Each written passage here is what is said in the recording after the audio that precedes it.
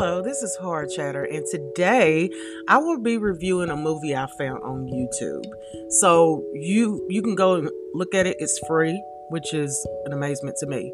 It's called Mortdecai, and juggling some angry Russians, the British M5, his possible leggy wife, and an international terrorist, debonair, art dealer, and part-time rogue Charlie Mortdecai must traverse the globe armed only with his good looks and special charm in a race to recover a stolen painting, rumored to contain the code to a lost bank account filled with Nazi gold.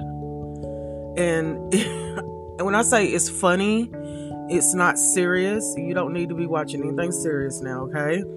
The detective has a crush on Mortdecai's wife, and they play it up so good, and it's so cute, and it really is innocent. She has no interest in him. He has plenty of interest in her.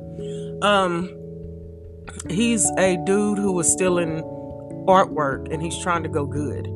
But he's working with the police in order to clear his name. So he must, search out this art piece, which is so cool. If you're an art lover, you're going to love this.